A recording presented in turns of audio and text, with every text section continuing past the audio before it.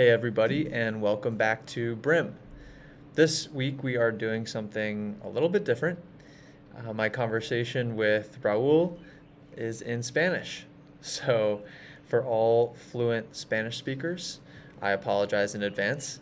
But if you are speaking English and want to follow along with the conversation, please check out our website at brim.co, where we have a full translation and transcription. Otherwise, excited to hear what you all think, and thanks for stopping in. Ok, nosotras en la casa de Raúl, de sus 15 minutos afuera Pucón, en la sur de Chile. Y mi primera pregunta, ¿de dónde eres? ¿Cómo fue tu niñez? ¿Y cómo llegaste aquí? Bueno, soy de Talcahuano, que eso es como el norte de Chile, nací como a orilla de mar, pero llegué a los 6 años a Catripulli, cerca de Pucón. Puro campo, una niñez muy buena, orilla de río, solo jugar, animales, vacas, campo, forest. Una muy buena niñez, solo jugar, disfrutar, harta conexión con la naturaleza. Y llegué acá, a este huerto, la vida. Mi hermano, un contacto, Andrés, pareja de Pamela, montañista, y ya. ¿Quién es Pamela? Pamela es la jefa, es la ama de este lugar. Sí. Ella es Pamela, una apasionada por la naturaleza, el huerto, sustentabilidad. Pamela es la jefa. La jefa. Ha sido increíble trabajar juntos en la huerta y aprender de ti. ¿Qué es lo que más te gusta de una huerta? Lo que más me gusta de la huerta son muchas cosas, pero creo que lo principal es estar afuera, en el aire libre, en contacto con la naturaleza, es lo que me mueve. Y siento que la huerta te va puliendo muy fino, es como te va enseñando resiliencia, frío, calor, viento. Te enseña mucho, eso creo que es lo que más me gusta. Aparte de los colores, los olores. Bueno, Eso. bueno. ¿Y cuál ha sido tu huerto favorito? Huerto favorito. Huerto ¿Por qué? Parque Patagonia. Parque Sí. Patagonia es un huerto. Bueno, dentro de todos los parques de Douglas Tompkins, ese fue uno de los que hizo la donación al Estado chileno. Y ese parque es único. Uno va a un parque y siempre hay mucha gente. Este es un lugar muy solitario en Patagonia. Solo animales salvajes. Y eso, y al medio del parque hay un huerto. Y ese huerto es el mejor. Todas las mañanas, caminar hasta el huerto. Cóndor, huemules, muchos pájaros. Cóndor. Wow. Y ya, el mejor lugar, aparte de gente muy inspiradora. Medioambientalistas, fotógrafos, huerteros, paisajistas, mucha inspiración. Y es un lugar de paz, ¿no? Estás solo tú, contigo. Eso. Bueno. Mejor huerto, sí. ¿Y cuál fruta, verdura o flor más te gusta cultivar? Más favorito. Sí. Todo, pero creo que el tomate. ¿Tomate? Tomate, muy interesante, el trabajo con él, mucho trabajo, pero el olor es bueno, manejos diferentes, hay que podar, hay que amarrar, y la cosecha es lo mejor, y es muy diferente un tomate cultivado en casa que comprar uno de supermercado malo. Sí, favorito.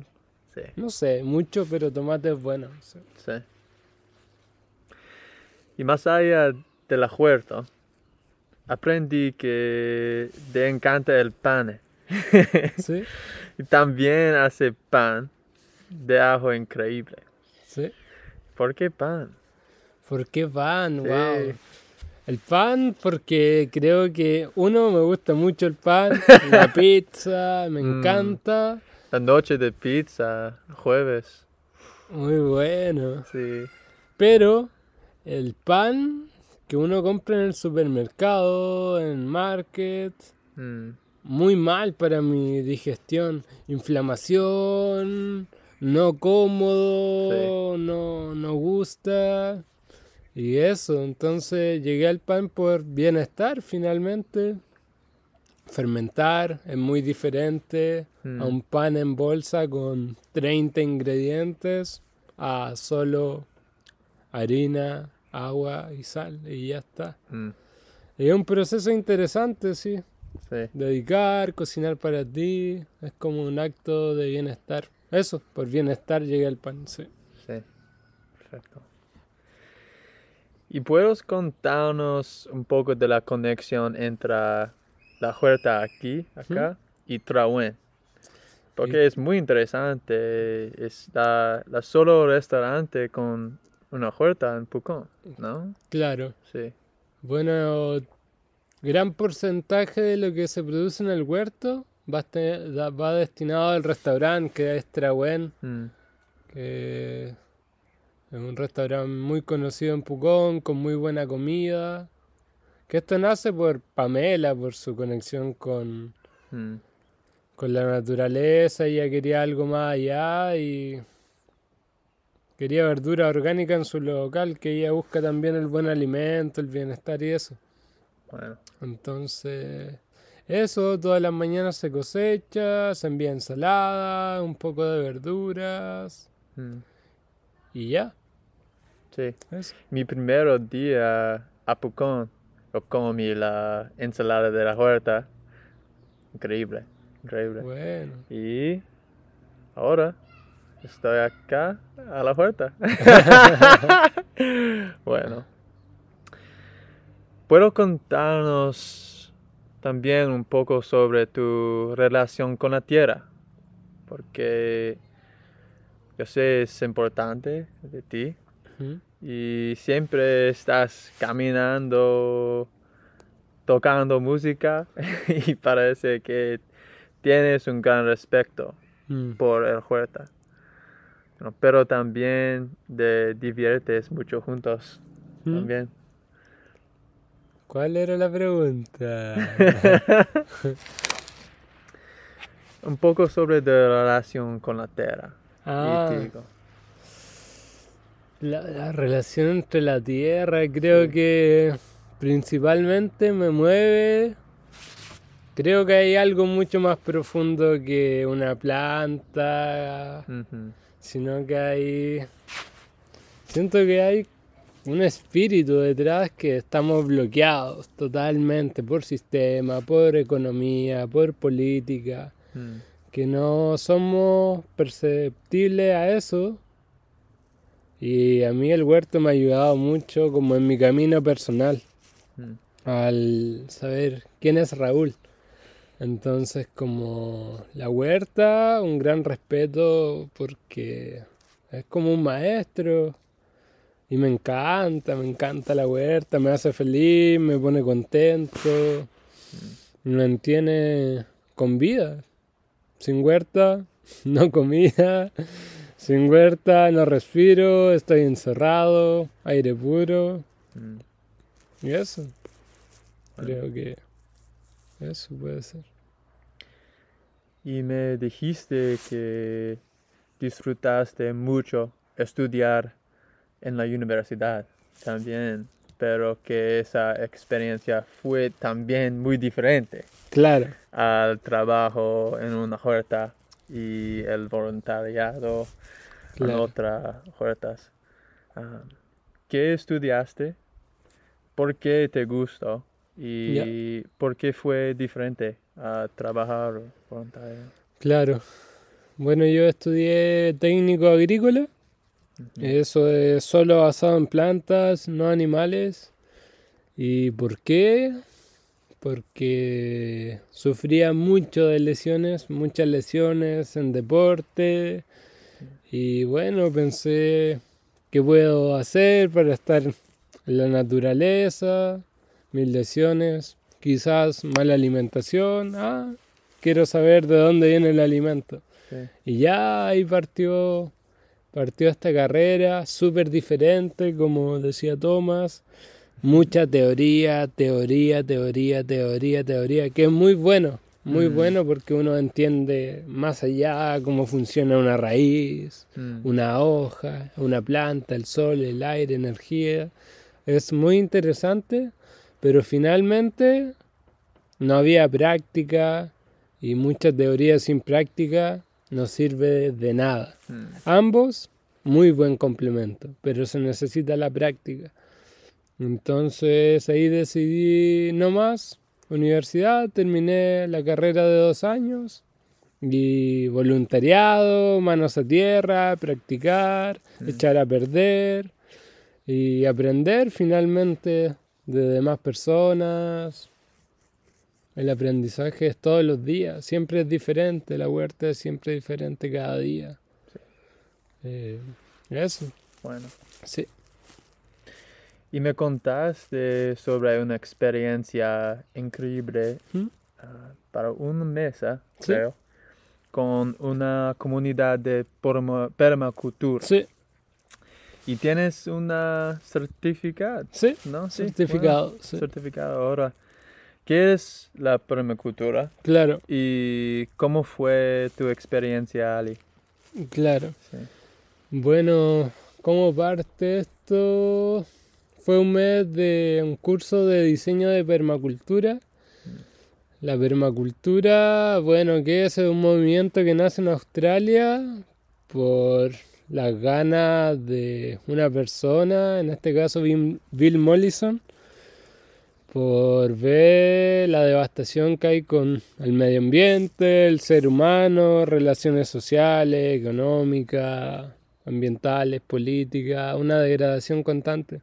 Entonces él quiere buscar una solución a una regeneración, un buen vivir que englobe todo.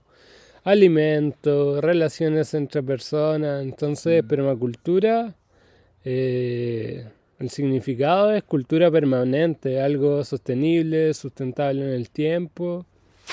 Y para mí la permacultura fue un cambio. Un cambio total en mi vida, cambio de paradigma, de ver la vida, las relaciones humanas.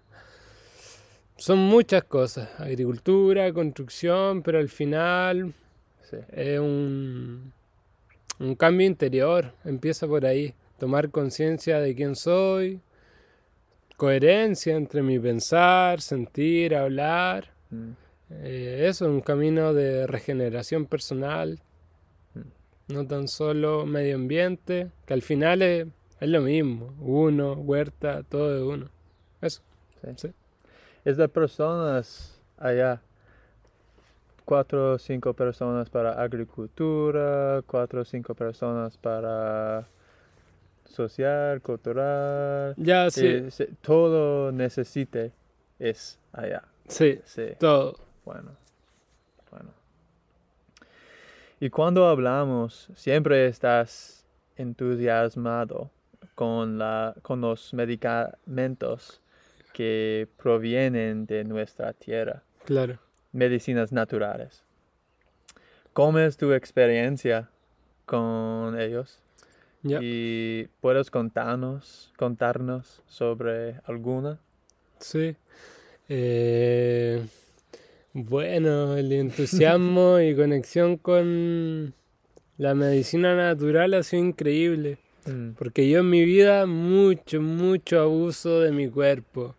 Deporte, alimentos, alcohol, fiesta, que muchas lesiones, enfermedades. Y en esa búsqueda, y nunca me gustó el hospital, nunca me hace sentir mal, nunca conecté con esa parte. Y una historia, creo que hubo una etapa de mi vida que mucha fiesta en la universidad, mucha fiesta, que todo lo que comía me iba por el baño, no podía comer, hinchazón de estómago, irritación, muy mal. 6 meses. Y en el hospital, nadie en solución, medicamentos, nada.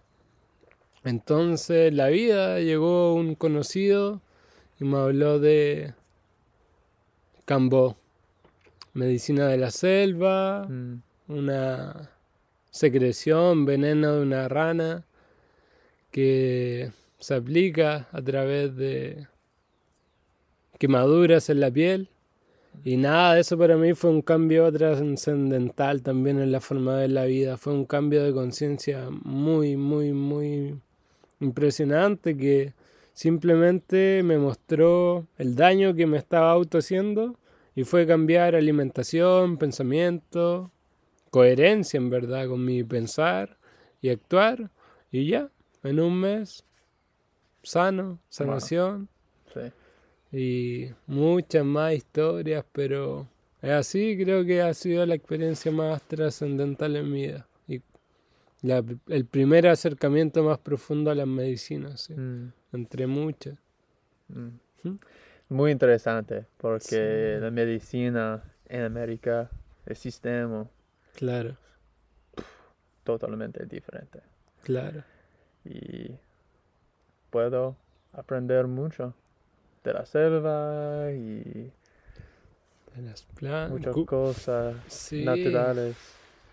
El resguardo de estas medicinas como de lo indígena. Súper valioso. Tienen una conexión única con la tierra, en verdad. Siempre en el campo, no Sí. ciudad. Entonces hay una conexión mucho más profunda de generaciones. Espirituales. Es muy espiritual, muy espiritual. Ven cada planta con el mismo respeto que una persona, como hablar con ella, sentir, conectar.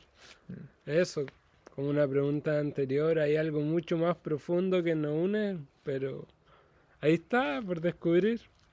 Bueno. Muchos caminos. Y miel. Te vi picarte con una abeja como medicina. Oh.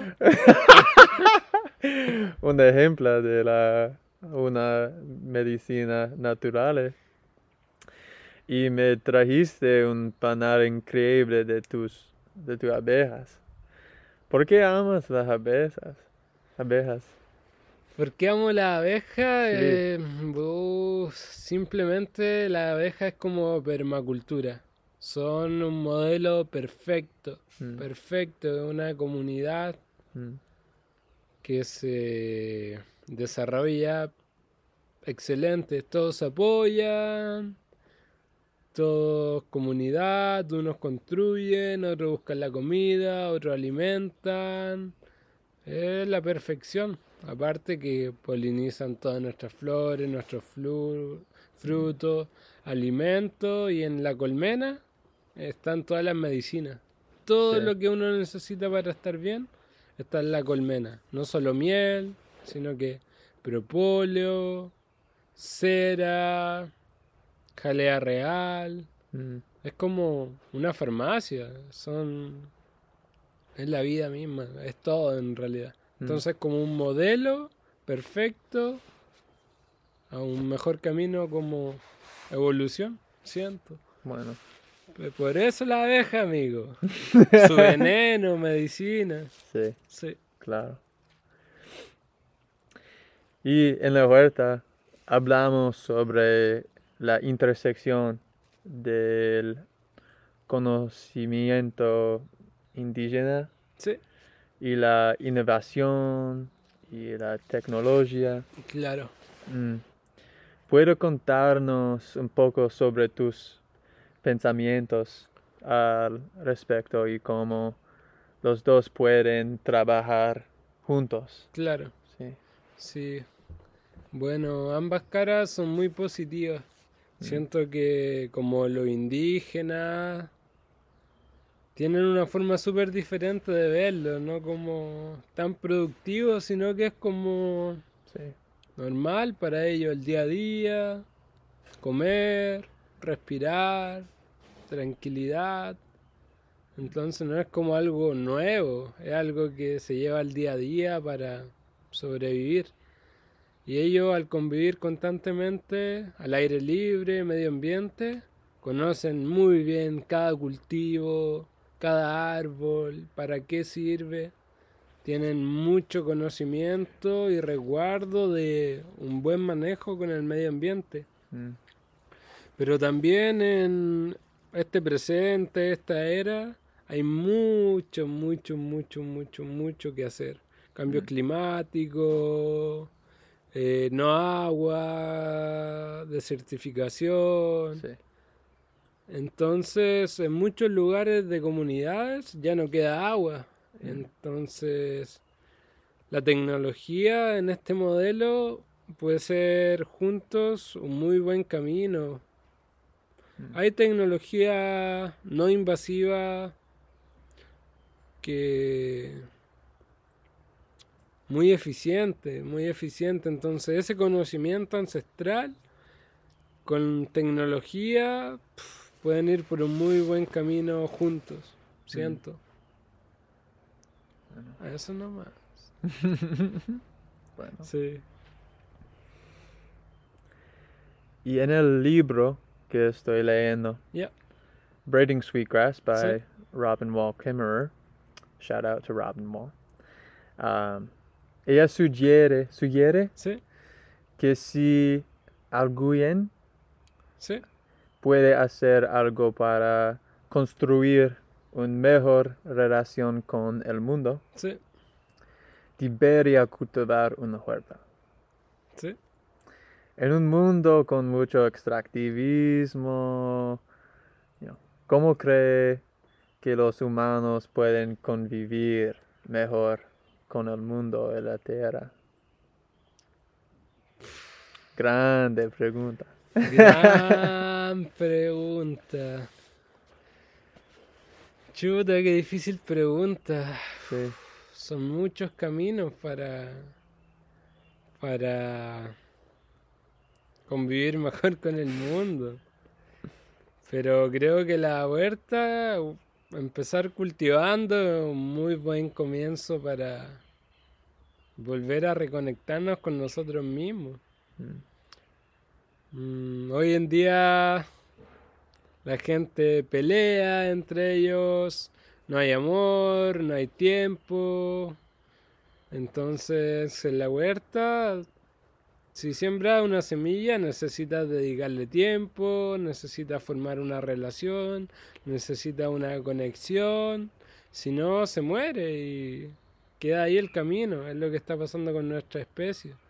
Ya no existe conexión entre nosotros, entre lo natural.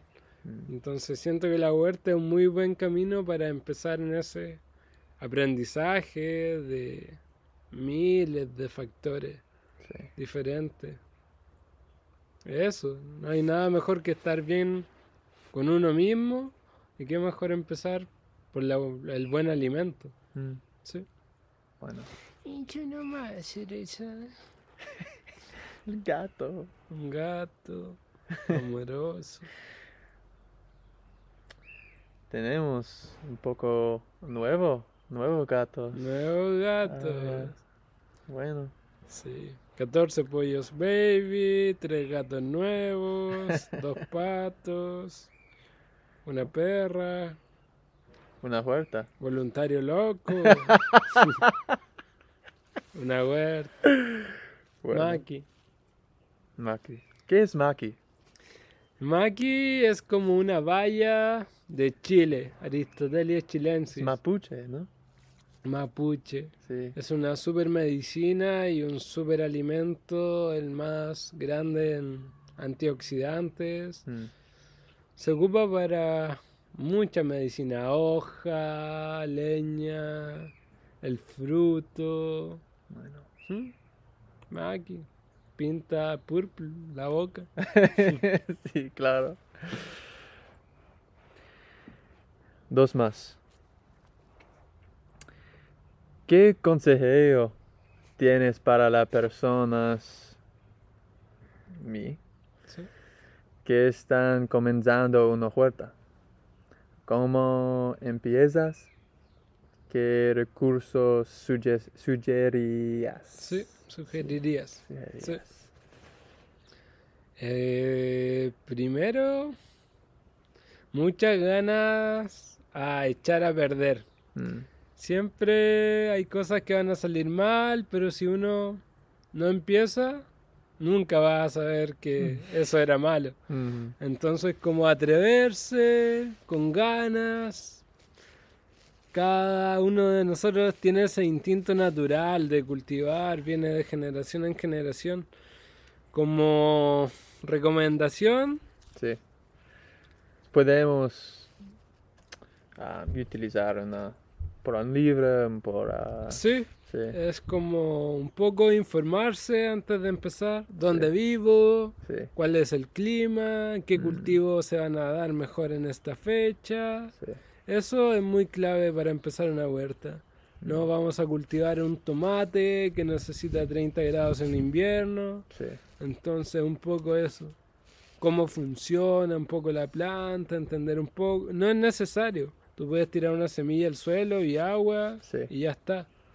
Pero es como eso, leer un poco, investigar el cultivo y atreverse y manos a la tierra. Bueno. Sí. Tienes 2 o 3 libros y un documentario también que podemos al mundo share con todos. Contar, compartir. Sí. Sí, un muy buen libro. Bueno, acá más de Chile, América. Sí. Hay un libro que se llama El huerto biointensivo, que basa en mucha producción, en muy pocos metros cuadrados y de manera rentable. Muy interesante. Esto es de la Patagonia Argentina, pero es interesante porque este método nace en California por John Gibbons. Entonces, es todo un camino, 100 años de experimento, muy interesante. Otro libro muy interesante que hay es Four Seasons Market, no recuerdo muy bien, de Elliot Coleman, que es de Maine, Estados Unidos, que este libro es muy interesante porque ocupa mucha tecnología manual, no de combustible fósil, pero muy eficiente también. Propone mucha producción, pocos metros cuadrados y sin una carga energética humana que se ocupa mucho en el huerto. Es un muy buen libro y eso. Hay otro muy bueno, Permacultura, los 7 pétalos de la permacultura de David, no recuerdo, como Hoffman, sucesor de Bill Mollison. Y ya. Bueno. Sí, eso. A la futura, ¿crees que Homo sapiens puede vivir con la tierra? A futuro, totalmente. ¿Sí? Creo que hay que tener el pensamiento súper positivo. Hay mucha gente haciendo cosas muy interesantes. Y ahí vamos de nuevo, la mezcla entre tecnología, indígenas, no indígenas, gringos, chilenos. Hay mucha gente haciendo cosas positivas y si es que no estamos positivos, decimos, oh, cambio climático, no se puede hacer nada, no vamos a llegar a ningún lado. En cambio, si con pequeñas acciones, creo que se puede, sí, ¿por qué no? Y si es que no, está bien, también es parte de la evolución. En algún momento vamos a desaparecer, otra especie, y es la vida. Bueno, ¿por qué no? ¿Por qué no? Bueno, Raúl, gracias por enseñarme tanto, por ser muy paciente con mi español. Muy bueno español. Y por ayudarme a reconectarme con algo que amaba cuando niño. Buenísimo, amigo. Gracias. Gracias a ti. Tomás, la huerta te escogió.